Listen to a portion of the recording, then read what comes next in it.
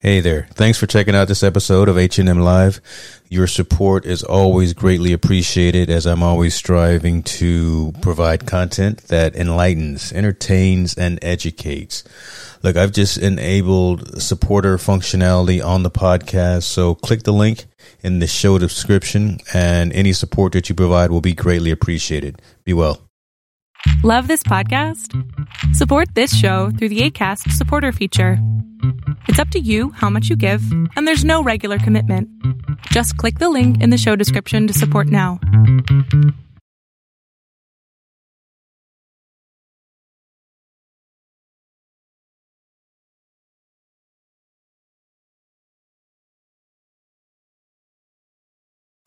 I ran up a check, I might do it again. Enemies close, had me thinking they're friends. 10 toes down, I'll be free until the end. Crib outside the city, I don't feel safe in my hands. Took so many years, I'm just waiting for the wins. I'm in debt to no one but the one who took my sins. I do it for real, there's no reason to pretend. If I do it once, I do it again.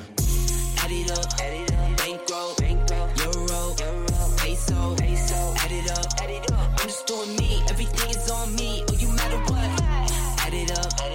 Bankroll, euro, peso, add it up. I'm just doing me, everything is on me. Oh, you matter what? Add it up. Told her if it's all me, everything is on me. Gon' back it up.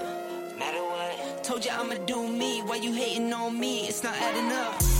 I do roll like a Mack truck. Country heart, I might cop a farm and go act up. Lot of scars, I was cold-hearted, now I'm back up. Keep it real, I do this once a month, I don't rap much. I just take the money and go stack up. Only buying car to get tatted up. All that other bull, it don't matter much. You only climb me, I put the ladders up. No fault, I done doubled up on the workload. I think I fell in love with the bankroll. Pray up, get money, then we lay low. Add it up, bankroll, euro, peso, add it up. I'm just doing me, everything is on me. Oh, you matter what? Add it up, bankroll.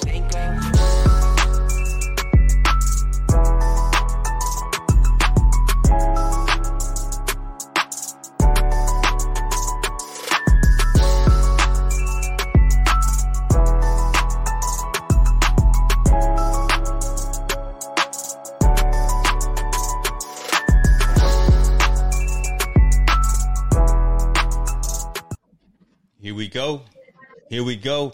Team No Sleep. Man, you still got noise in the background. What are the kids doing back there in your neck of the woods? No, man, ain't no, everything's on mute, brother, man. I don't know what that is. Now, that's probably our distinguished guest behind the scenes, and who knows what's going on. What's up, folks? Welcome, Team No Sleep, Thursday, August the 5th.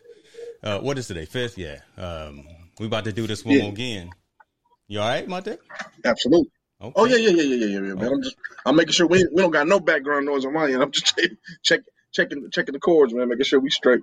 Yeah. Look at that. I see Laura is already in the comments. She knows how we get down. Look at this. Been thinking NIL. we got folks talking about it. You know, that's on the agenda for tonight. So we will definitely bring that up. So again, thank you guys for joining us. Montel, I'm gonna let you kick it off because you have again hit it out of the park by bringing on some very special folks that got a little insight, and I'm gonna let you introduce our guest tonight. Yeah, man, I'm gonna introduce my man Big Ben. You know, from the eSports world, great gentleman. Definitely has been doing some big things. Can really share a lot of insight on the NIL and how it's affecting the gaming industry and how the gaming industry is really gonna be playing a part in sports. You know, not only now, but also in the future. And I think he can provide a different insight for us. So please bring Big Ben on the screen. Oh, bring him to the stage. What's up, guys? Yeah, good. Ben, go ahead and introduce yourself and tell me a little about yourself. Let me start with that TV you got there. I mean, See, I see all of the infrastructure pieces. I see the lights behind the TV and all that. I see that piece. You got your hue lights going. You have the lights, you have the Jordan on the side. I need to make sure my stuff is right. Hold on. Let me make sure all my stuff is right. Okay, we good. We good. What's happening, man? Definitely, man. Go ahead and introduce yourself. Tell the folks who you are. Yeah, guys, thanks for having me. My name's Ben Naramore. A big sports background, as Montel was saying.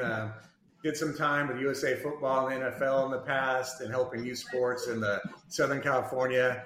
And for the last few years, I've been working on eSports industry, helping eSports and live events with that. I mean, it's happening. You don't think so? Your kids are. This is what they watch on TV now. They're watching NBA 2K leagues. They're watching Madden. They're watching this stuff. It's the next level that's coming up. I love it. I love it. I love it. Yeah, brother, Mr. Allen, that is you, sir. That's kicking off a little feedback in the background. So again, okay. I'm not sure what they go over there and knock them kids around. I'm gonna knock some kids. I'm gonna knock somebody out. Is it bad? Is it really bad? I can't tell because I got my headphones on. Yeah, it's terrible. Is it really bad? It's terrible. Okay. I could do a lot of editing, but I can't edit all that out. I'm gonna discuss. Let me go get this straight. Go ahead, y'all do your thinking. I'm gonna go get this straightened out right now. No worries. So. But let me ask you again some things in terms of your experience with sports, your experience working with the youth. Give us, I guess, some background again in terms of I'm gonna say, why Montel brought you on, just from a history perspective.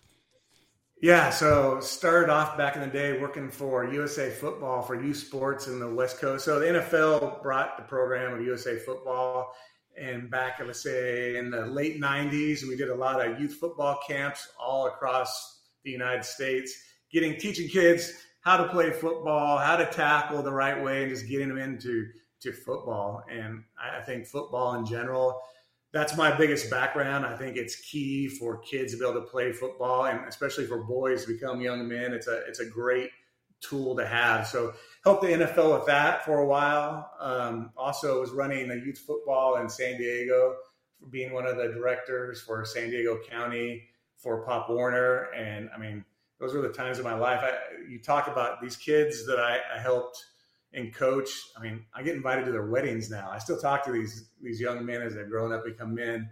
And then, like I said, moving on in my career, we moved to eSports, and dude, it's popping. I'm telling you guys, you better watch out, because these kids is what they do. I mean, I get the comment all the time from older people like, well, they're just watching someone play a video game. I'm like, well, you watch someone play football, you're not throwing the ball. It's no different. Talk about it. So yeah, I go, don't tell them they're not playing, because you do the same thing when you're watching basketball or NFL. You're not out there shooting the ball. So yeah. I mean, it's the same deal. What's crazy about that is my son is going to be a senior in high school next year, and he is looking at technology, looking at that field, and interested in going in that whole esports environment, right? Of either designing games, marketing games, just the whole industry, right? So it's the real deal, and I've seen some colleges that actually have a curriculum focused on esports. So I mean, and these guys, the teams are making real grown folks money playing games or doing marketing and sponsorships and things of that nature. So it's crazy. And watch out. They're giving college scholarships for esports. I know UC Irvine has a big esports program. Some teams in the East Coast just started up in some smaller schools, but they're giving full ride scholarships for esports now. Let me write down Irvine, just as you said. Yeah, UC Irvine. They have a big program. And then last year, I went to London for FIFA, the national championship for FIFA soccer. And I'll tell you what, I was in a stadium with about 5,000 people watching these kids play FIFA soccer for 3 days. That is crazy. And a 15-year-old won like $500,000 in a car. So I went in the wrong field. I should not. I'm doing all right in this technology field, but man, I should have just stayed with my Donkey Kong and my Pac-Man. Yeah. I tell my mom all the time, I go, remember we had to go to church and you unplugged the Coleco from the TV? If you would have let me finish, I could be even further in my career if you let me keep playing. See, Montel, I know you bought an old school dude on. He said the ColecoVision. That's props right there. The man said ColecoVision. So let's go ahead and get into it, man. You guys watching these games? The Olympics are on right now. I'm not sure if you knew that, but it's so good. It's a bittersweet thing, right? It's a weird catch-22 because the world has stopped and there's so many things going on, but it is so good to see all these nations get together, have the games, compete at the highest levels, see folks, see the tragedy, see the triumph, see all of, the good and the bad. And to be honest with you, I'm seeing some new sports that I never even thought I would be enjoying. Ben, let's start with you, man. Talk to us about how you have felt thus far watching these games. Yeah, dude, I'm loving the 3-on-3 basketball. I'm friends. So Plum, the girl from San Diego, her dad was my son's athletic director, and Ramona. So watching her from a young age and winning the gold for women's 3-on-3. I mean, I sat there for hours watching the 3-on-3 basketball. Man, you got all kind of hookup. Let me hold on. You're sitting a little low too. Let me. I was zooming in on the TV, but let me make sure I get. There you go. Let me get all of Naramore on there. I love it. Okay, so 3-on-3 basketball. Been watching that too. What else has kind of caught your attention? In any different sports that you typically wouldn't watch? I know we don't have curling right now. You know, that's my winter. Women's wrestling. I didn't know there was women's wrestling. And the girl won the gold medal, man. She owned up and destroyed people. Yes. Destroyed. That is insane. Montel, what you watching, man? I know you watching something interesting. I know you keeping it popping over in the Allen house. Can you hear me though? You guys hear me? You're real low, brother. You're real low. No. Get it right, brother. So I was watching sprint canoeing last night. Never heard of the sport till last night. Was just flipping back and forth trying to catch the highlights. And this 19-year-old from I believe she was from California, Southern California, won the gold medal in sprint canoeing. Essentially, they sit in a half crouch position on a canoe with one paddle. It's a 45-second race, and she's got. Her traps are better than mine, right? I mean, so I'm definitely going to hit the shoulders tonight just to try to compete with that 19-year-old. But that's been amazing watching that.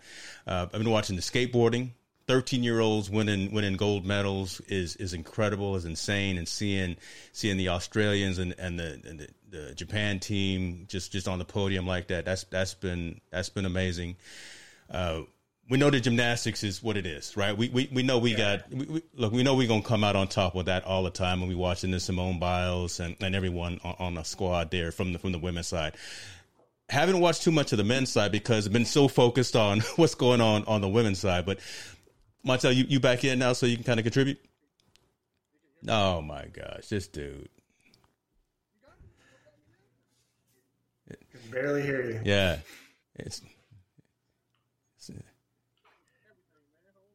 It's like you're half plugged in. You know, you probably use no Windows PC. You probably need to reboot or something. If you were using a real machine, like a Mac Mini or a Mac Pro, you'd be all right. Volleyball is huge. Volleyball is huge too. Did you see that men's volleyball that serve the guy from Italy? Dude, he hit it straight up in the air, like 80 feet in the air. Yeah. And it got stuck. Yeah. I'm like, what kind of serve is that? It's. I've been watching. So on the volleyball side, I've been watching the women's teams because there's been a lot of conversation about them and just how brutally honest, great that they are, and I've been seeing it. Right. I'm not even going to try to go down to Southern California, stand out on the beach, and pretend I'm going to go to a volleyball court and act like I'm playing after watching the level of excellence that I've been seeing with that. But it's good that the games are happening. It's good that the athletes are getting their opportunity. TV ratings are not where they should be. And you can contribute that, I guess, to the fact that no one's there, right? There's no fans there. And that's a huge blaring obstacle that's happening. What do you think would be a way for the second half of the Olympics coming up, right? We've got the U.S. men's team that's getting ready to play for the gold medal game in basketball. So that's great. They beat Australia today, but I guess since you're in eSports, since you're kind of in the industry, so to speak, what's a way that I guess NBC and some of the networks that are showing some of the games can contribute and make this something that we want to tune into? You can bring some excitement to this last few days of the games going on. Yeah, and I think it's kind of weird. I was actually in Tokyo right before COVID, so I got to see them prepping for the Olympics, and I think it really hurt. Pushing it back a year hurt. And I think there's a lot of great athletes that aren't there because of the pushback. And I think we're missing some key athletes to begin with. And I think they should have pushed it back another year, truthfully, to let people – it's not the same. Like I said, people aren't in the stands. It's hard to get pumped up when it's you see this huge empty stadium with 4 people yelling, right? It's just hard. Yeah, you see all the swimmers coming into the pool area. They're looking for accolades, right? They're calling their names, right. and they're trying to get psyched up and get pumped up for the match, and nothing happens because nobody's there. Looks like Wattel is going to actually reboot that the Windows box. Talk to us, brother. Can you hear me? Yes. Well, I had to reboot, man. There you go. I had to reboot and join y'all, so I'm back on. Good. Special game real quick, James, real quick. No, I'm gonna send you a new machine. I got a Apple laptop right here. I'm gonna send it to you. It's gonna be in the mail. No, repeat your question, man. Repeat your question real quick. It was about the Olympics, and are you watching the games? Are you watching any sports that are different than you would typically watch? And your thoughts and feelings. Yeah, I watched the young lady win in the Philippines, win the gold medal. I thought that was awesome. I thought that was an awesome story. Yeah. Behind that was the first gold medal that they ever won. I watched a little bit of that. On the track and field, I found myself watching the shot put, men's and women's, because that was just awesome, the way they were competing and throwing the shot put. Yeah. I thought that was great. Other stuff watching, I've been, you catch here and there. I've been really watching volleyball, man. They've been doing so good in the volleyball thing. It's just so many different pieces. Not the beach volleyball I can't get into too much. But the regular volleyball, so much going on. The U.S. team is awesome, especially since their top 2 players got hurt and the subs had to come in and they played really, really well. Yes. I just think those kind of things have just been interesting. I even found myself watching archery too, which the bow and arrow thing is cool, but you know how that goes. But I agree with Ben 100%. These are just different, man. This Olympics is so different and so not fun or not enthusiastic or not there because there's no fans there. There's no fans there rooting them on. And me personally, being an econ business major in college, I just can see the economy of Tokyo, man. It's just gone. I don't know what they're going to do because they put so much money into making this such a big deal, and now it's getting ready to come to an end, and there's nothing there. Let's be honest, there's nothing there. There's no revenue from people staying in hotels or from tourism, and there's not going to be any money coming in soon because of the COVID. So I'm not quite sure what they're going to do as far as an economy is concerned, and it's kind of disheartening because you hear all the telling tales of what happened from them going up to the Olympics, the things they had to do in order to make things right, and people had to suffer, obviously, because of displacement, because they were building new things and doing all this other stuff. Now you come back and say that they thought they were going to get billions of dollars. Now there's nothing. And Montel, so this isn't if you look at Olympics in the past, like you look at you come back 10 years later, these stadiums are falling down and not being used, especially after a COVID year. Do you think that this is going to impact other countries from volunteering to hosting the Olympics? Absolutely. Absolutely. Maybe I don't want to host it. Absolutely. I think Los Angeles needs to really think about it. I really do. I think LA needs to really think about, do they really want to host the Olympics coming up in the next 3 years? Because yes, you'll get a U.S. base, and U.S. fans are really fanatical about spending money, but your real money comes in from people outside of the U.S. coming to here and spending those dollars. Yeah, the hotel revenue, the restaurant revenue, everything outside of the actual in the game. Yeah, exactly. This is the one event, maybe outside the Super Bowl, that they really count on those international dollars, or the World Cup, the international dollars really coming in and driving a really surge into the economy. This is the one event that does it, and Tokyo is an epic fail with this one, unfortunately. And it's not the part could due to the pandemic. I really like you said, Ben, I wish they would have just said, we're stopping, we're going to push it out another year or two, and we just got to figure out how to recalibrate the Olympics every 4 years. I think that would have been the best move for everybody. But as you know, TV dollars drives a lot. NBC wanted their money because they invested so much money in this, so they said we need something for viewers to look at.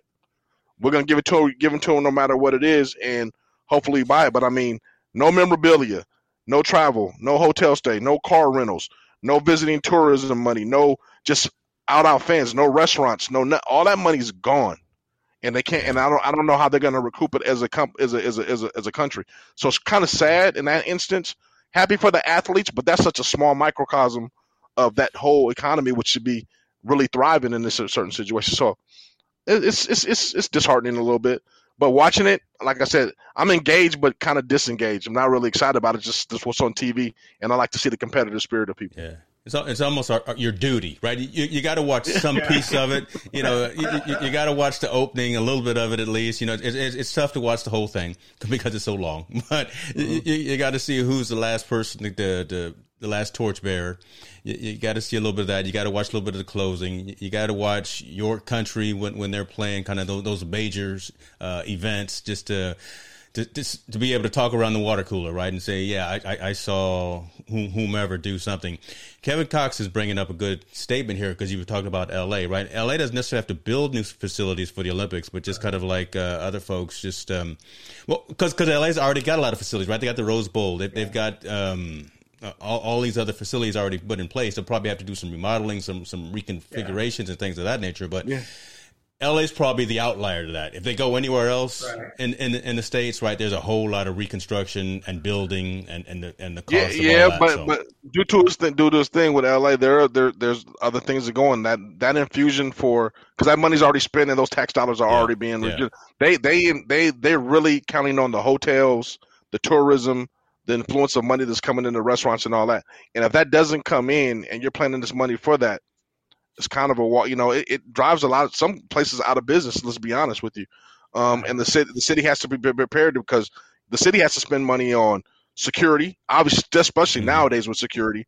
You have to spend a lot of money on security. You have to spend a lot of money now on just isolating these athletes from COVID and all that stuff and placing people there.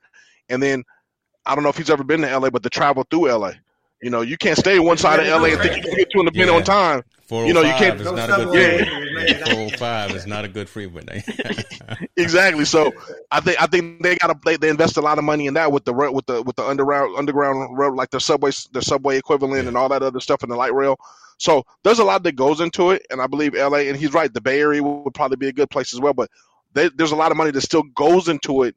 Maybe not the construction, but all the infrastructure that goes around just having an Olympic event, which is still billions of dollars.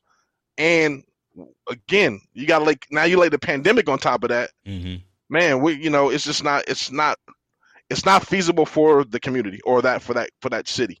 I think as of right now, there's just too much effect too much affects it. Yeah, it'll be interesting to see what the balance sheet looks like, right, after these games are over. You know, what was how much in the black or how much in the red that Tokyo actually is and was, and if they start making some decisions, maybe shortening the games, maybe again lowering the budget, doing whatever, trying to be something creative because again, it doesn't look like it's going to really be a good thing financially for anyone. So.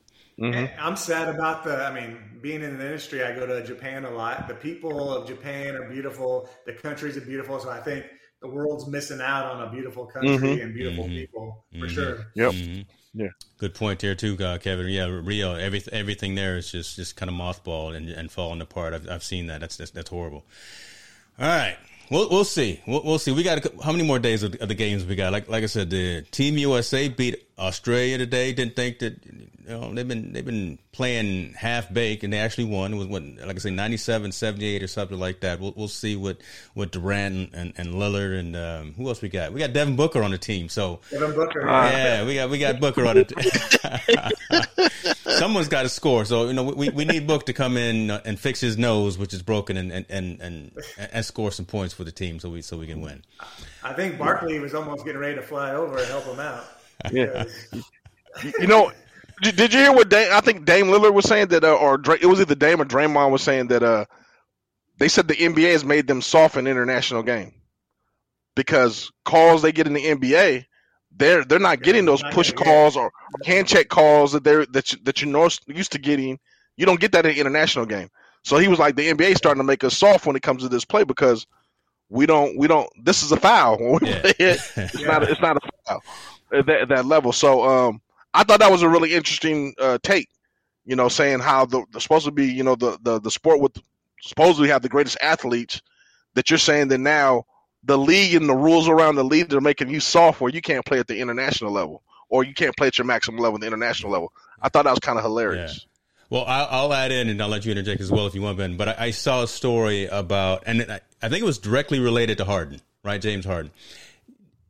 he will no longer get that foul called as he leans in to his opponent while he's trying to make that shot, right? Because and that's one of the reasons that I really don't like Harden. I don't like who else is it? Who else is that I don't like?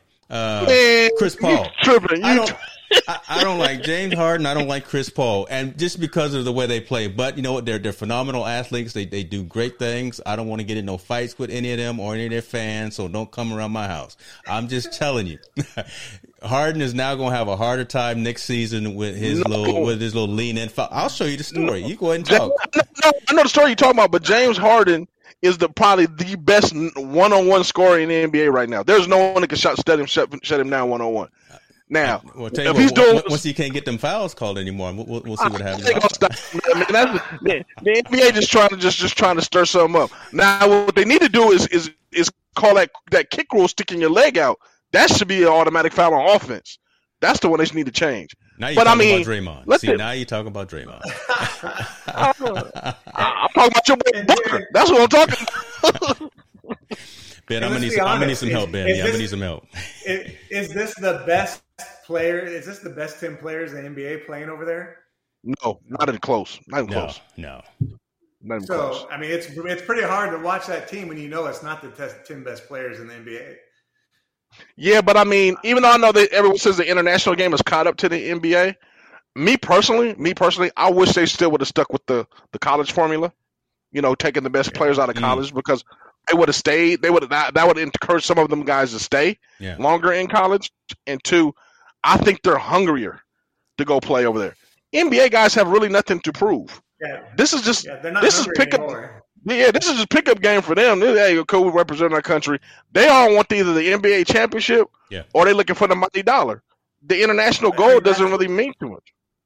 That's why the dream team is so great, right? We hadn't done it forever, so they were hungry. They wanted to prove a point that we're the best players in the world. Now it's been going on for so long. They're like, man, I'm not interested. Exactly. You know, no interest. They don't play like a team, just like Kevin is saying, right? It's just it's like the All-Star game, right? They're out there, and it's all. I'm for myself. I'm trying to get the highlight reel. I'm working on my brand, right?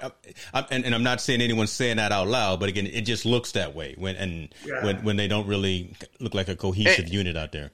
It's totally opposite for the women's basketball. They play excellent team ball in the international. Yeah, I mean, Sue Berg and Tarowski and all them. They play. I mean, they're playing like the best ball I've ever seen. I mean, I've seen the girls team play. Yeah, the way they're playing. So it's funny. It's like night and day between the men and women. It's funny like that.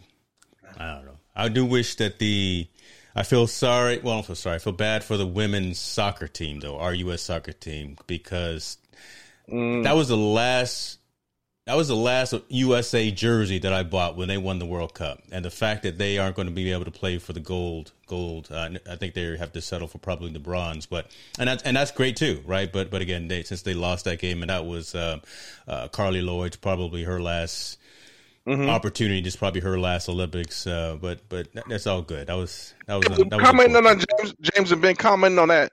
Do you think some of it's their fault because they kept those older players and then they didn't inject some youth on that team? A lot of the women's soccer team. Yeah. Ben, because I mean, as great as they've been, there's not a lot of youth on that team. There's a lot of veterans, but I do think there is something when you inject youth, especially in international competition, because they're so hungry and they're so destined and there's so much energy. It almost seemed like the U.S. women's soccer team thought they were going to win just on merit, and it didn't go that way from day one. No. I agree. I think they blew up last Olympics, and then, like I said, I think they've been living on that legend for the last 4 years, and even during the tournaments during the year, they slowly haven't been as great as they have. And like you said, there's been no young superstars stepping up for leadership roles or to take that team over. There's no one to say, it's your team now, take the reins. Yeah. No, Ben, I love your comment. I shot that directly at James. He's trying to pick at a scab because he wants to start up something. I'm not even going. I'm pick at that scab real quick. I'm not. Come on, Mr. Remember you bought the jersey and all that. Come on, man. Give me that insight. Look, I somewhat agree, right? But again, it's tough to pull a veteran off the field, off of the court, off of the diamond, whatever the case may be, right? How you gonna pull a Kevin Durant, a LeBron James, whomever, right? Someone who represents the sport in name, face, name, image, and likeness. Hold that thought, folks. How you going to pull them off of the playing field, right, when it's the biggest game of the year, of the century? So, yeah, it may have made more sense to put in some folks with some fresher legs who have probably done some different types of maneuvers, but Megan Rapinoe is going to be out there. Carly Lloyd's going to be out there. It just is what it is. Is that your job as a leader, to understand, like, hey, I'm not up to par anymore as a leader. I'm going to step back a little. I need to be here, but I'm going to step back a little bit on my role and what I'm giving to the team. To be a great athlete and a great leader, isn't that part of the job once you get to that limit? I mean, we've seen it happen all the time in pro sports that guys go, you know what, I'm not there anymore. I'm going to step back and take a different role. I think I've seen a lot of athletes say that in the locker room or at the bar or at a restaurant, but when it's between the lines, after you suit them up, right? And you guys all know too. We've all been there. We've laced them up, suited them up. We don't want to come out, irregardless of broken hand, broken foot. I can't see out of one eye. Put me in, coach. Rub some dirt on it, right? And I think it's that mentality. No player who was at the top of their game, who knows that they're doing all the Subway commercials, the Megan Rapinoes, that kind of thing. They're not going to go sit out. They don't want to come off. No one wants to come off the bench. Nothing's wrong with coming off the bench. I just don't think that. I don't think that the players would have gotten off the field peacefully. I think the coach would have had an issue, and I do think that the coach probably should have made some decisions, but that would have been just a tough decision, which would have caused some static in the press and in the news. I do. And I hear you, James. I think you're absolutely right, but that's why you have a coach. I don't think it's up to players. I think that's why you have a coach to say, hey, you know what? I need to put somebody else in, and we need to sit you down. I think that's been, and I'm going to go back a little bit. That's why Pop, I can't pronounce the name. Popovich. Popovich, when he lost in the Dream Team the first time. Yeah. And that's why he's struggling right now. Yeah. He's keeping guys in because they just want to be in or because of their namesake, not because of their production and them running what they want to run. Yeah. I think at some point you got to realize, either a coach has to realize, or like you said, Ben, the star of the team or somebody on the team that has to realize we need to either change this up or do something different in order for us to be successful, because everyone's starting to catch up. As you know, like you said, James, no one ever wants to come out, but we also know the level of competition and the level of being expert at executing. Yeah. That margin grows closer and closer. And as you get older, the younger ones they start to catch up a lot faster to get closer. So I agree with you. No one wants to come off the field, but there needs to be someone in place to tell you, you know what? It's time for James to step in from Montel, because James is producing a little bit more than Montel is. That's just the reality of the sport, and everybody knows it. Unfortunately, I think the women's soccer team just didn't do that. I think, like you said, Ben, they've been living off winning that, taking her shirt off and sliding. They've been living off of that picture for the last 10, 12 years. And they caught up with them, and obviously caught up with them with Canada. I mean, Canada was so happy to beat them. Yeah. When they beat them in that PK. Yeah. They were. I mean, they thought they looked like they won everything at that point. I thought that was great, but I think also on the opposite side on the men's basketball team, it kind of tailors over there. Pop is not managing him. He's not managing like Coach K does. When Coach K did and Kobe was there, look, hey, you ain't playing. You don't have that dominating personality also on their team. Kobe's a dominating personality. LeBron's a dominating personality. Kevin Durant is dominating on the court. He's not a dominating personality. Yeah. On the court. Kevin worries too much about what we're thinking about, right? Because he's always looking at his feed or his IG. Yeah. So they're missing a lot. They're missing a lot of that. Their skill set, they can beat anybody in the world every given day. But the dominating personality is not on that team. There's no one to say, hey, we're down. We need to pick it up. We need to play defense. They basically get themselves in holes, and then they say, you know what? I just start shooting. And when they go, they go, and when they don't go, they don't go. So I don't know. USF basketball right now is kind of trash. I love it. Just start shooting. As soon as they inbound the ball, just start shooting. My goodness, that's terrible. Man, you see what you done walked into, man. You already know, man. This is how we get down. Welcome to Team No Sleep, where we break it down. All right, we hinted at it. Let's go ahead and get into a little bit more of a detailed conversation. And this is, we keep talking about it because it's relevant. Name, image, and likeness, folks. We talked about it literally the day before it was announced to the world, and told you that every single amateur athlete in the NCAA was going to find a way to, I don't want to say cash in, but to take advantage in a good way, take advantage of this new opportunity. Because again, finally, these athletes are going to be able to actually gain revenue, take care of themselves, take care of their family off of their abilities. And it's just rightfully so. It's a long time coming.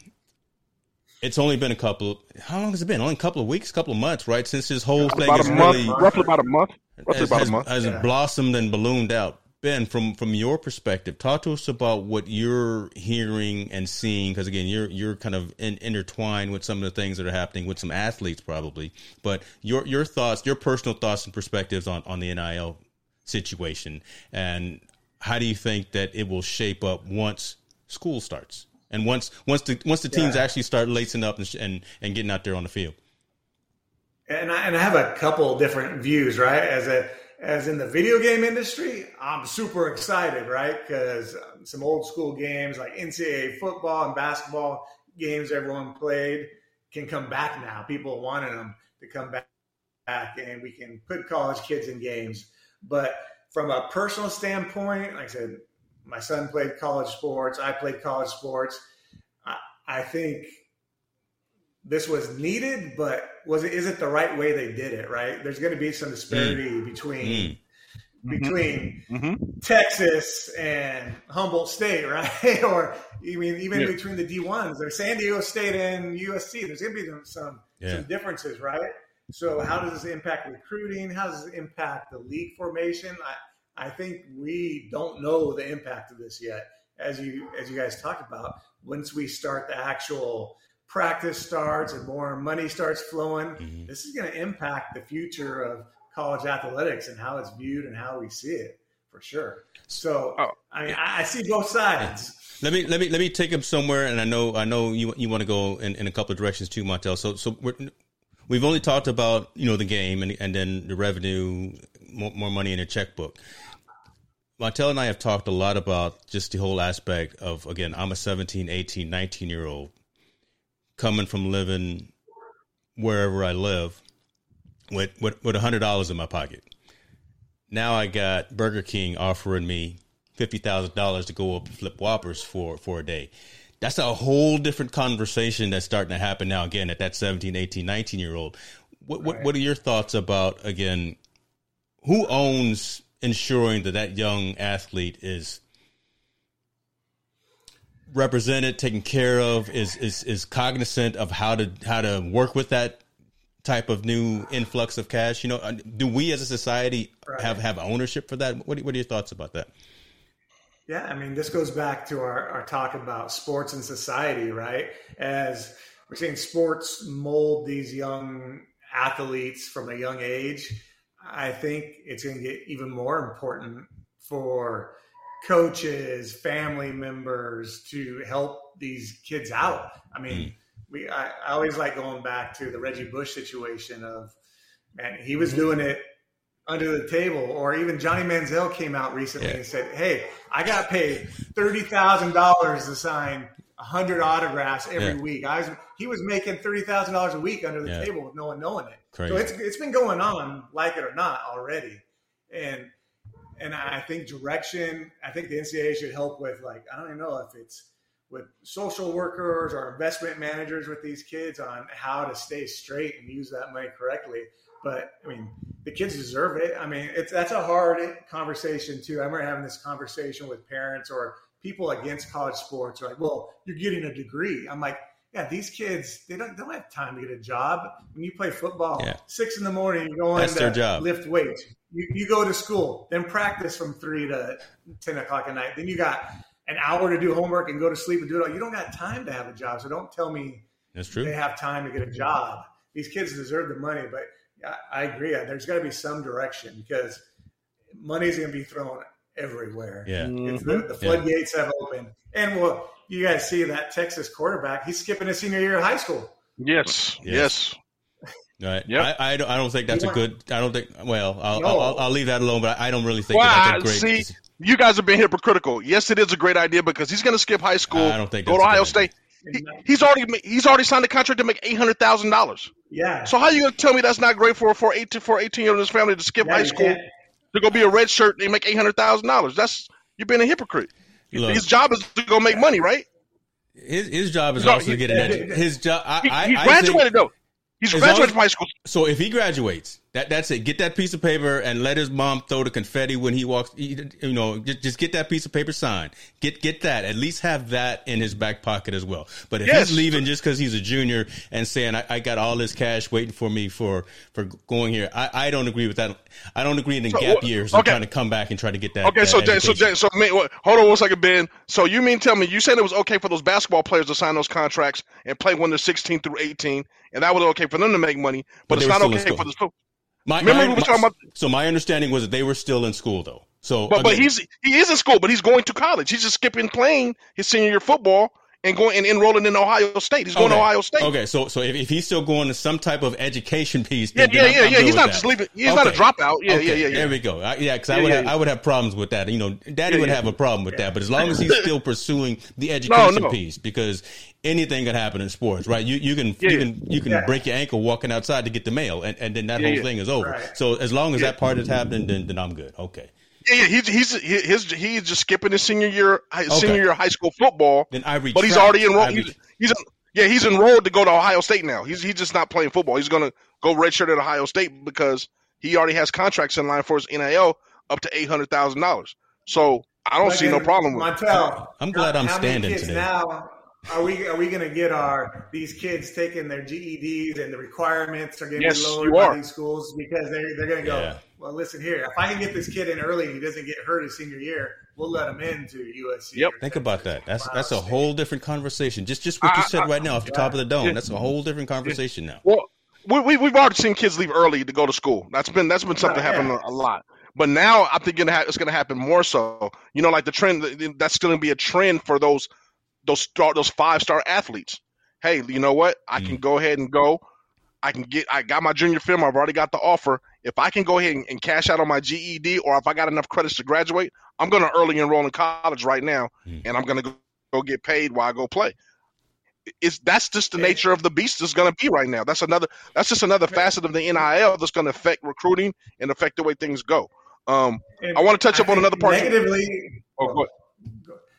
Go negatively, you're going to see this. Montel, you already see this, where we see kids, I had this, you see it, where kids think they're too good for D3 or NAIA. Mm-hmm. So now they're going to say, well, if I go D3, I ain't going to get no money. So I'm going to hold out because I'm going to go D1 and get the money. Where we know these kids aren't going D1, but less kids are going to go to college because they're going to have that mindset of, I need to get that money. I agree with you to a degree. But this is going to be where I think coaches need to come in. Parents need to be very honest with their child, and the kid needs to be honest with himself. Where do you fit in? I think there'll be money for D3s, especially in the rural areas, because those local businesses they'll give them a little bit of money here and there from the NIL. But like you said, those guys that are living that dream. Hey, I'm Division I. I'm a Division I, but you're a 5'9" quarterback. It's not going to happen. Parents aren't honest. They're living. Yes, they're not.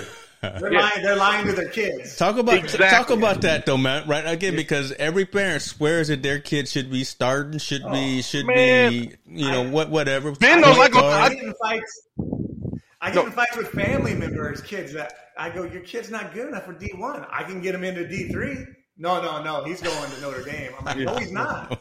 They don't want to hear it. They don't want to. Maybe on an academic scholarship, but not on an athletic one. They'd rather not play than go to a D3 or NAIA, and that's shameful. That's well, you know what's so sad about that? Because I deal with it all the time, Ben. I deal with the All-Star. I deal with it every year.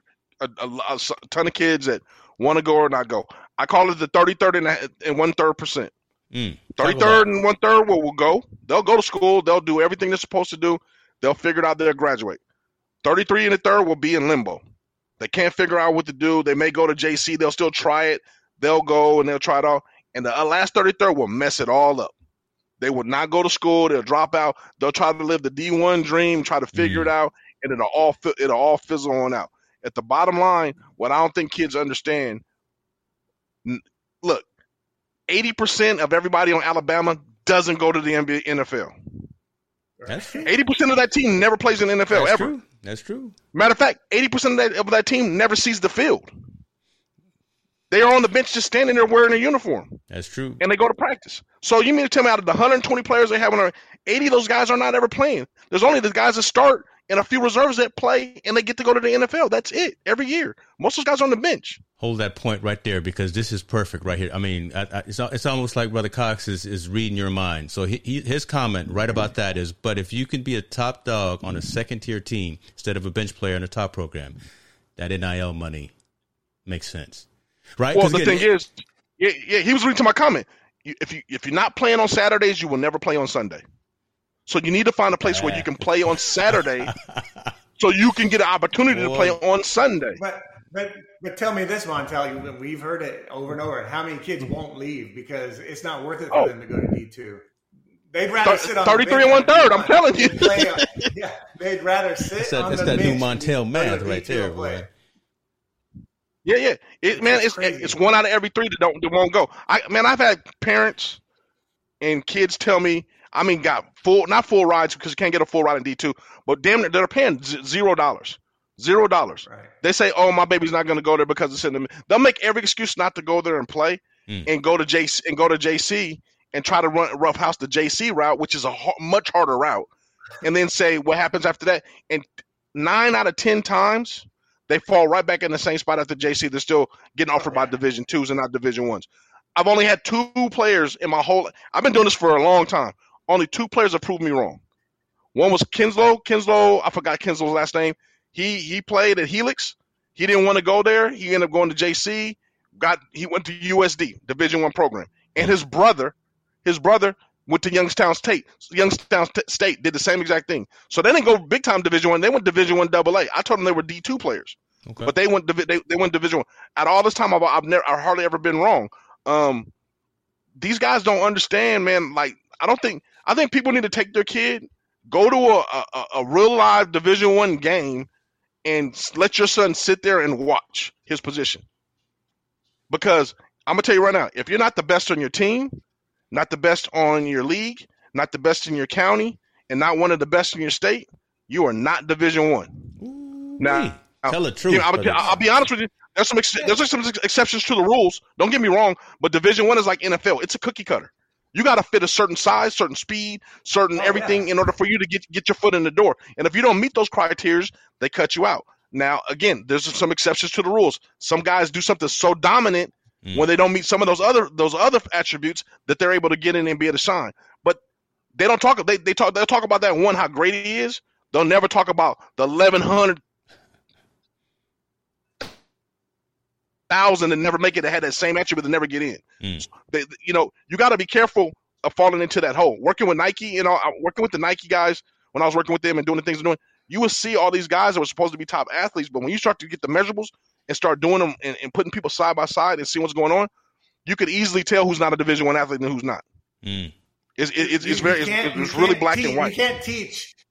You can't teach size and speed. Right? No, you can't. You got it. You don't. You can't buy that. Montel knows my son. He was a college quarterback. He's not 6'4". He's 6 foot tall. So I told him, I'm like, you're not D1. You're not 6'4". That's what they want. They're looking for this mold, and that's not you. So let's go talk to these D2s if you want to play. My son, my youngest son now is going to college. He's going to Southwest Minnesota State. He had aspirations of going Division I. I want to play D1. Great, son. Great that you want to, but let's talk reality. Let's talk reality at this point. Your numbers are pretty good. You've shown some glimpses. You're strong. You got all these things, but you don't fit that mold. And if you don't fit that mold, your numbers need to be astronomically out of the ballpark when you don't meet that mold. And if your numbers are then they may question your way a little bit. But I don't. You're not going Division I. So let's concentrate on being dominant at the Division II level and developing. Right. See, the thing that people don't understand at D1, the development rule is over with. They're not there to develop you anymore. Yeah. Division I, you better already be developed, and they're coaching you at that point. At least, and I taught my son at Division II and maybe Division I AA, they will help develop you. They want to build a program around the players they bring in. Big time Division I programs aren't talking about building no program. Yo, you either ready or not, and if you ain't ready, back to the bench, homeboy. And matter of fact, you might get cut if you keep messing around. Yeah. So I don't think people understand the dynamics of Division I football. One, how cutthroat it could be, and how crazy it is as far as getting kids in and being able to sustain it. We're in San Diego. We have a ton of talent in football, just like in Sacramento. I'm talking about a ton of talent. Guys that are Division I talent. How many guys fizzle out of just going to San Diego State that we thought were going to be great high school players every year? I mean, guys usually, they went to San Diego State, they're going to be something. Fizzled on out. Don't know where they're at now, never played. Some quit. We don't even know what happened. And I'm talking about that's a large scale amount of kids that if they want to win Division II route or maybe a lower level route, they would be superstars and maybe even competing for All-Americans, I think, and some of them had that kind of ability. Okay. But they don't, for some reason, someone equates Division I with the NFL, and it doesn't work that way. That's not the ultimate way to get into the league or the way to be able to prosper. The thing is, you got to be able to play on Saturdays, be effective on Saturdays, and see it go. And you're seeing it in the draft. Guys from NAIA, guys from Division III, guys from Division II are getting drafted now. They start to get looks. That's true. They're starting to get looks now. And if they don't get looks on that, they go over and play in Canada. Canada's full of Division II and Division III guys that are playing over there. Now you have the XFL and these other leagues that are popping up with these Division II and Division III guys. Guys are playing overseas that are Division II and III guys. But you know what? All those guys have in common? They played on Saturdays. They weren't on the bench at a Division I program. Make it plain, brother. Keep talking. I'm letting the conversation go because that's making it plain. I'm sorry. I think I've molded this question and we've kind of shifted. But my original comment was it's going to be interesting to see how this molds all of it from NIA to D1. It's going to be an interesting couple years of how this changes college sports. It's going to be an evolution. Yeah, sure. I got one comment though. So I mean, I want to go back to like your original what you were talking about as far as the money shift, and we can already see the money shifting now with the, I believe Texas and Oklahoma is going to the SEC. Mm-hmm. Yeah. That's a done deal. So with that being said, they're going there for the money reasons because now they get big time recruits, and now they have a prime time game every week they play going to the SEC. They're not going to be playing no Kansas where Kansas is 0-8 and they're going to be 10-0. That's not going to happen in the SEC, So they made that shift to go over there. Now I'm hearing rumblings that the Big 12 is trying to shop to get teams going in. Maybe San Diego State might be one. That's just another discussion. But everybody's positioning themselves for money, to get money and get recruits and be dominant, just for this NIL reason for real. Because the better you are as a team, the more TV time you get, the more exposure you get, and the more of an NIL you're going to be able to get for some of these people. I think go to your original question, Ben, like how it's going to tear down. I think it's going to tear down in the smaller markets. I mean, obviously, big time guys at SEC are going to get big time money, and it's just going to kind of scale itself all the way down to the smaller schools to where guys are getting $50, to do something. And as a coach in recruiting, how do I say, I'm from Texas. You come here, I guarantee you, I got a deal with Burger King already. It's going to give you $100,000 every year you start. Then you know what? Right? You're going to lose out. I have this argument, everybody. I think USC and UCLA right now have the best advantage of recruiting right now with the NIL. Oh, yeah. Mm-hmm. I could put you in films. I could put you in commercials. I could put you in anything you want. You just come here. You come here, you'll be an extra and a bodyguard, and you'll make $1,500 a week. What freshman is going to turn that down? And you're going to be around all the beautiful women and be able to do all this stuff. Right. You can go to the Playboy Mansion and take pictures and be in Playboy. And they got such a big advantage at USC and UCLA. It's crazy. And now, what does that do to the schools like, let's play San Diego State and Boise State? If I'm going after the same recruit, these schools win out every time. Now, the only thing is there's only so many out. There's only so many scholarships they can give. So eventually you'll run out. But you're going to be able to get the kind of player you want with the NIL. I think NCAA purposely released this because I think it's something that's going to tear itself down before it blossoms and be okay. Because I don't think a lot of kids are ready for that kind of impact and that kind of money. And how about this? How long before colleges like USC and UCLA goes, I don't have any scholarships left, but I can guarantee you that I can get you a contract to get paid. You're not going to get a scholarship, but I got to deal with Subway, so you're getting money, so that can pay for school, right? So that I think they're going to use all scholarships. Yeah. They're going to be able to use all that for walk-on money, everything. They're going to be able to use all that stuff to their advantage to be able to land big-time recruits. Now, right now, the SEC is hot because everybody wants to play for Alabama. I think Georgia in the Atlanta area, that anywhere those was a big metropolis, they are going to benefit because they got a lot of money where they can go ahead and market these kids. I feel sorry for schools like Boise, BYU, places that are in smaller markets. You're never going to attract the top recruit ever again. Those days are over with. They won't ever happen no more. And you're going to see a shift in the powerhouses. You're going to see it switch back to the USCs, Texas, Miami, schools in big cities that have the money to give. Yep, I agree with that 100%. Alabama's not a big city. They don't have that much money to give. Like no, Texas, but see the right. I think with Alabama, the unique thing that they have Nick Saban, and they got they got the powerhouse of they keep rolling. Them and Clemson, because both Clemson's in a small city as well right now. But I will. You're absolutely right. That power shift is going to in the next 3 years. You'll see all the top recruits going to UCLA, USC. Maybe Georgia Tech, Georgia. They're going to go to where the big cities are at because they know that money is going to be there. And I'm not talking about small chump change no more. I'm talking about kids are going to be signing. Yeah, it's TV money. It's brand money. Yeah, it's TV money. I'm getting $50,000 just to go sign with USC, and they want me just to, I'm coming in as a nickelback. And I'm not projected to start yet, but they're going to give me $50,000. And once I start starting, I'm going to be making $100,000 a year or $150,000. I mean, this is ridiculous to be giving these kind of kids this kind of money with no management skills, no money skills, no other skills, because as me and James are talking, this scenario I always like to paint. These kids make money for 4 years, right? He's making $100,000 for 4 years. He doesn't make the NFL and he doesn't make anywhere. What happens to that young man now? Yeah. When that little money that he's getting from Subway and Starbucks and Burger King dries up because he can't get out there and produce anymore. You all right? I predict this. Go.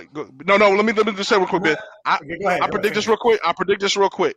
I believe there is going to be a mental health issue in college sports in the next 5 to 6 years where we're going to deal with a high suicide rate of former athletes. I'm telling you, because the psyche of someone that's been playing for all these years, playing at a high level, and it automatically stops for all those athletes that's been there, you go into a depression mode. Or automatically, when you're senior year and you know you're not playing no more, there's a depression mode, whether it's high school or so on. You go into some type of depression mode. And now you add, I have no way of feeding. I don't have any more ways to generate money. So you add that on top of poverty and less options, you got a big cocktail for disastrous situations. So I would hope the NCAA starts to recognize it, could foresee it, but I don't know what's going to happen. And it happens already. You know this, Montel. I'll give an example. When Jordan was at Humboldt, his roommate was one of San Diego's top receivers. He got to Humboldt. He wasn't playing. After a month, he quit. He couldn't deal with not being the superstar receiver and not starting every day. And he quit. He didn't make it past a month. Yeah, it's already happening. Wow. Yeah, but now let's put this dynamic right. You just said he goes to Humboldt. Someone's offered him $25,000 a month. So he's not quitting now. He's going to play. He's on the bench. He's riding. He's depressed. And now, after the year, he quits. So now I'm no longer making the money I was making when I was spending and balling out or doing whatever he was doing, or the money I was just sending back from mom for rent is ran out. And my options are limited. You're dealing with now a big-time psyche that this kid has no one has equipped him to deal with. As we get older, we learn how to deal with adversity and deal with things and deal with disappointment. It's hard to tell somebody that's 18, 19, 20 years old, it's over with, and now you're dealing with all the disappointment, and now you're cutting off the financial factor. Mm-hmm. See, right now they're not dealing with the financial factor. That's something you don't have to think about. Yeah. Now you have to deal with it. So I'm real. The NCAA is not full of dumb people. I know that for a fact. They're not dumb people because they made all this money for all these years. So why would you unleash a beast like this on when you know a ton of the athletes are going to benefit from a lot of money, come from situations where they don't know how to manage money, very poor management. It happens in the NFL all the time. Guys go broke all the time. Yeah, what makes you think you're not going to be able to deal with that whole different kind of psyche at collegiate athletes? Because now, at this point, they're no longer college athletes, they're pros, they're professionals. Yeah. Here's the reality. NCAA don't care. NCAA is about the NCAA. Exactly. That's my point. Yeah, that's true. They don't That's care. true. They do not care. They don't care. You are now part of the machine officially. Now Yeah. that you're getting paid, you're officially part of the business machine. And that so folks, that I'm talking to the audience, right? This is why we keep hounding on this comment and on this topic, because it's so relevant, it's so timely, and someone needs to be having this conversation. Hopefully, someone in the boardrooms at the Nikes and the Reeboks and at the Crimson Tide and at wherever is having these conversations about preparing these young folks to be prepared for these checks and how to deal with it and how to manage it and how to take care of themselves mentally and financially, spiritually, all of that, right? Because it's coming down, and there's going to be a lot of folks with broken hearts when they are no longer on the team, no longer wanted. They hurt themselves, so now it all dries up. And I like how, and I don't like the truth of it, but I like the fact that you keep talking about it, Montel. There's going to be some serious consequences of some of these people who, again, start with nothing, end up having a lot. Something happens, and then they don't have anything, and they don't have nowhere to go. So let's just hope that something keeps talking. We keep talking. Let's just hope that something happens again within the organizations that are running these situations. So, absolutely. So I just thought of a different scenario. I just thought about. So I'm Nike. I sign a kid, and I go, listen, I'm giving you money, but guess what? These are the schools that are Nike schools. I want you to go to one of these schools. Yeah, that's true too. You know what? That's too true.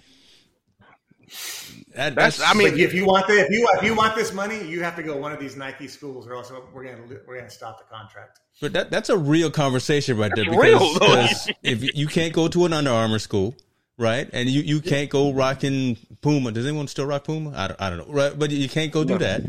Wow, right. So Ben, one more scenario before we wrap up, or we're going to go. So the kid from Alabama got $800,000 a quarterback, hasn't played yet. Tell me what happens to him if he doesn't pan out. What do you think happens to that young man if it doesn't pan out? If Alabama's losing, Alabama goes 7-4 because that's a losing season to them. If they don't make it to the playoffs, so this kid can't lead them to the playoffs, what happens to that young man? Because now you have a tag on you. First off, they're removing that contract. We're not paying you anymore. You guys lost one. Mm-hmm. It goes back to your comment about the mental. He's going to transfer too. I'm going to transfer. Miami won this year. I'm going to go transfer to Miami and still keep my 100,000. Right?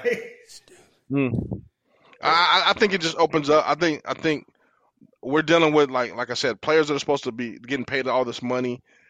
I honestly believe, what if the performance is not up to par?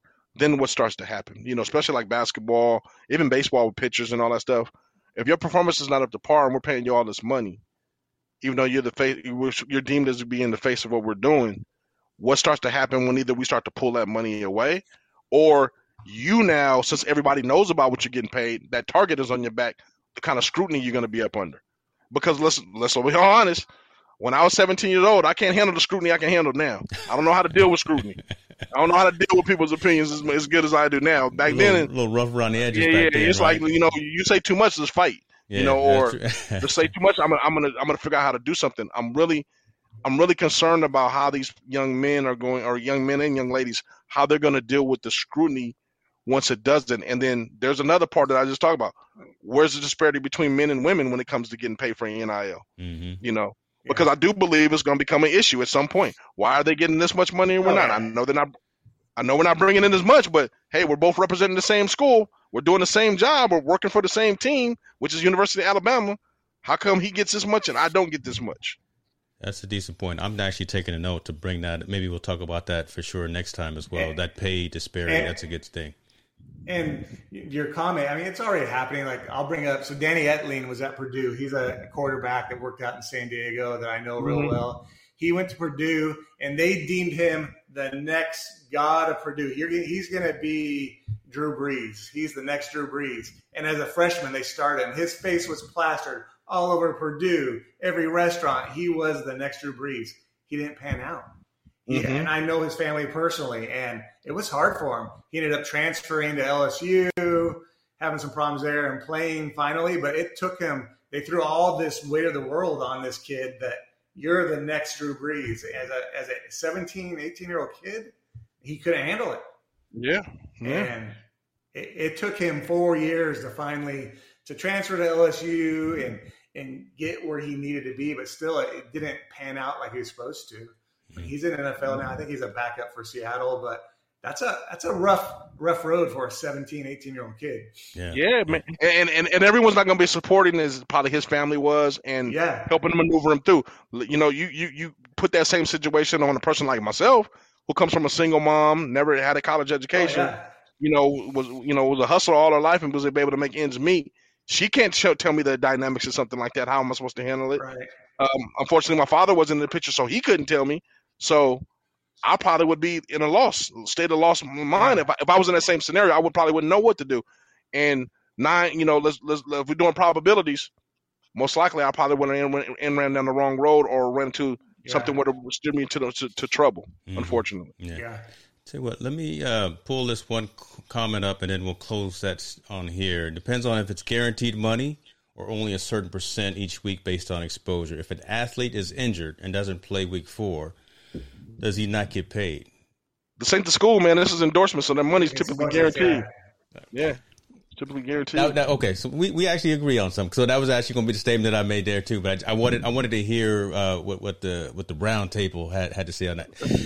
Mr. Cox, appreciate that question. But again, you see, all of this stuff is just gray matter right now. We're third person looking in. We're the Monday morning quarterbacks trying to figure this out. But at least we're having this conversation. I think he's actually got that term trademarked. Hopefully, I don't get in trouble for that. Ben, I've said some wild things on this show that we won't get any endorsements from ESPN, from Fox. I done already told you how much I'm not a Harden fan, how much I'm not a Chris Paul. It's all bad, right? We're trying to grow, and I'm just keep knocking us down. Let me talk a little bit real quick about, and then we'll wrap here. Football is back, y'all, right? Hall of Fame game is going right now. My Steelers are ahead of the Cowboys 9-3 right now. So hopefully we can maintain that. Coach Bill Cowher got his notice is either yesterday or today. He's actually getting into the Hall of Fame. So shouts out to him. I know you guys are both football fans. Talk to us about this lull that we've had as you guys have had to wait. You know, were you patient? Now that we're back, right? Football is back. You guys are good now? Man, you feeling all right? We got some football back? I'm happy to have it back. I mean, you watching the game right now. That's what you're looking at right now. It's a low for me too because I used to be a Chargers fan and I took a hit with them moving to LA. Yeah. Oh. And I took a year to 2 years off, but now I'm back. Okay. I don't have a team, so I'm open. If anyone wants to recruit me as a fan, I'm open right now. But yeah, I'm ready for football to start. I mean, there's some crazy stuff. And then I've actually changed my views. I used to be a Tom Brady hater. I can't talk trash anymore. He's the GOAT. I can't, as much as I hated him. Just get in line, brother. Get in line, right? When you got 7 rings like that, there's no deflate gate that gets you 7 rings. Right? There's none of that. I was the biggest Tom Brady hater in the world, and now I'm like, I'm wrong. He's the GOAT. He's the man. I am wrong. He went to Tampa Bay and pulled out a championship. That's a bad man right there. Montel, what's wrong? You look like you're mad about something. Oh, no. I'm ready for football to come back, but I'm more ready for college football to come back more so than NFL. Yeah. NFL football to me is great, and I like it when it gets, mid-season. Beginning of the season is kind of rough. Mid-season gets good. Obviously, playoffs is always excellent to kind of dig into. But I get jaded on football, on professional football. Just the politics behind it. I really get jaded on it. Like, now you're playing the African national anthem. The stuff they did to Kaepernick, I'm still not forgiving of that because they still haven't said, hey, he was standing for the right cause and we were wrong. Yeah. They haven't admitted that just yet. The politics behind the NFL really do jade me. But I'm still a fan. I'm still a fan of football, period, as it goes. But it starts off for me when college football starts. I think that's probably the next purest form of football you can get we could get before NIL, you could get next to high school with a little bit more advancement. I'm really looking forward to Chris Olave at Ohio State, San Diego native kid that is going to be one of the top players in the nation, I believe. I'm looking forward to Weber State, Rashad Ridley over at Weber State, who's probably one of the top special teams players in the nation, return guys that are going to be playing. And just watching a lot more of those guys really develop themselves and get ready to earn that paycheck and do the things they're supposed to do. And then NFL guys, I'm going to be watching. I'm really trying to see the backstory that's going to happen in Houston. Like, what are they going to do with Deshaun Watson? Yeah, okay. Yeah. So I'm trying to see what they're going to do with him. Yeah, now there's rumbles about he's going to Philly, but then what does that do to Jalen Hurts? If they do that, or is Jalen Hurts part of the trade going back to Houston, which I hope so, or if he's not, what's the situation going on? I mean, the COVID thing going on in the NFL is crazy. Half the guys are tested, half the guys aren't. And now, players are you're starting to find that divisive amongst players saying, hey, I'm not taking it. And some saying they are taking it. And owners are like, we're going to lose a game if you test positive. Their whole soap opera is crazy. You know what I mean? Just kind of playing out. And I just don't know. Like I said, the politics behind it it's tiring, man. It's very tiring. The NFL is tiring. I'm with you. I'm jaded by the NFL and the money, the politics, everything. I'm jaded by it. It takes me. I'm like, by in the season playoffs, I'm back in. But exactly. All right, I'm all in college. I brought up a bad subject. All right, I tell you what. Last subject. I'll bring this up because I wasn't going to talk about it, but we'll bring it up. Hopefully, it'll be a little bit better. Let's talk about them old school Lakers. We got some senior citizens that are the dominant players in on that NBA team. We got Russell Westbrook. I can't even say his name right. Russell Westbrook. We got Carmelo Anthony. Both of them in the mid-30s. What is Carmelo, 36? Hey, man, I'm going 37. I think he's 37. I'm going, hey, you know what? I hate the Lakers. I'm an official Laker hater. I can't stand the Lakers. I can't stand them. And I'll be the first one to admit it. But I've always liked Kobe. And I'm also rooting for the old school, man, a little bit. I want to see them I want them to win it. Okay. But, I mean, let the old school show those young bucks what's going on. And they still got the game. They still got game and they can hoop. And I don't like LeBron recruiting there. I mean, he's a GM now, basically. Pretty much. Look, you should have known that from the giddy up, right? That was in his contract. Yeah, he is doing what Aaron Rodgers wants to do. Yeah, man, I'm signing him. I'll get rid of him. So, And I'll tell you this: LeBron is waiting to play 1 year with his son, and then he's retiring. Yep, I agree. He's trying to get Bronny in there. Right so the more old school guys he gets around him, and they can kind of elevate and keep his game all right, he gonna stay until his son gets in there. Folks, you heard it here first. Golly, Ben Naramore said that the James boys want to play at least one season together. Okay, I'm gonna play this tape back and see if that happens. I wouldn't doubt it. Yeah, I agree with you, but I think he wants Bronny to get drafted and play. He wants to play 1 year with his son, and that's it. Yeah, that'll be it. But yeah, man, I'm shooting for old school, man. I hope they do some things. I hope this is better than the first old school team the Lakers tried to put together when they brought Karl Malone, Gary Payton, Kobe, and all those guys when they were a little bit two-way past their prime. Yeah. Mitch Richmond, Mitch Richmond's last year when he came from Sacramento. Yeah, he was, he needed oxygen to get out there. This one's a little bit better. I hope this is a little bit better. But, I mean, I think, man, they're going to be good in the beginning. But by the time mid-season coming, get into their playoffs, they might be 100+ games. Exactly. Yeah, that's 100+ games, man. They're like, man, my hip hurts. You got that arthritis flaring up. That might be the only drawback, man. But go Lakers, man. Let them brothers get paid and do their thing, man. I'm happy for them. It's gonna be good to see them compete. Yeah, that's true. Look, man, this was amazing, man. A great conversation. I'm glad, Ben. Thank you for joining us, Montel. You brought another champion in here that was able to chop it up. So, Ben, tell folks where they can find you. I don't know if you got social media feeds or something on the eSports side that you're willing to share. That quick elevator pitch for us, brother. Yeah, for sure. Thanks for having me. I'll come back whenever. This was a blast. People can follow me on Twitter at @TheBenNaramore. So follow me. If you want to hear about eSports, what's going on with NBA 2K League, FIFA, other things, I try to keep people posted. But yeah, anytime, guys. I had a blast. I love doing this. Appreciate it. Perfect, my man. Thank you for coming, Ben. I appreciate it. Yeah. What's up, my man? What's up? Are you feeling good, man? Because I see you smiling now. We got the topics out. We had some good conversation. I just want to make sure you good, man. I'm not going to hang up this line unless anytime I got 10 toes and I'm 6 feet above ground, I'm blessed, brother, man. So you know it's all good. We ending like that, y'all. We out. Team No Sleep. We appreciate y'all. Be good to yourselves. Salute.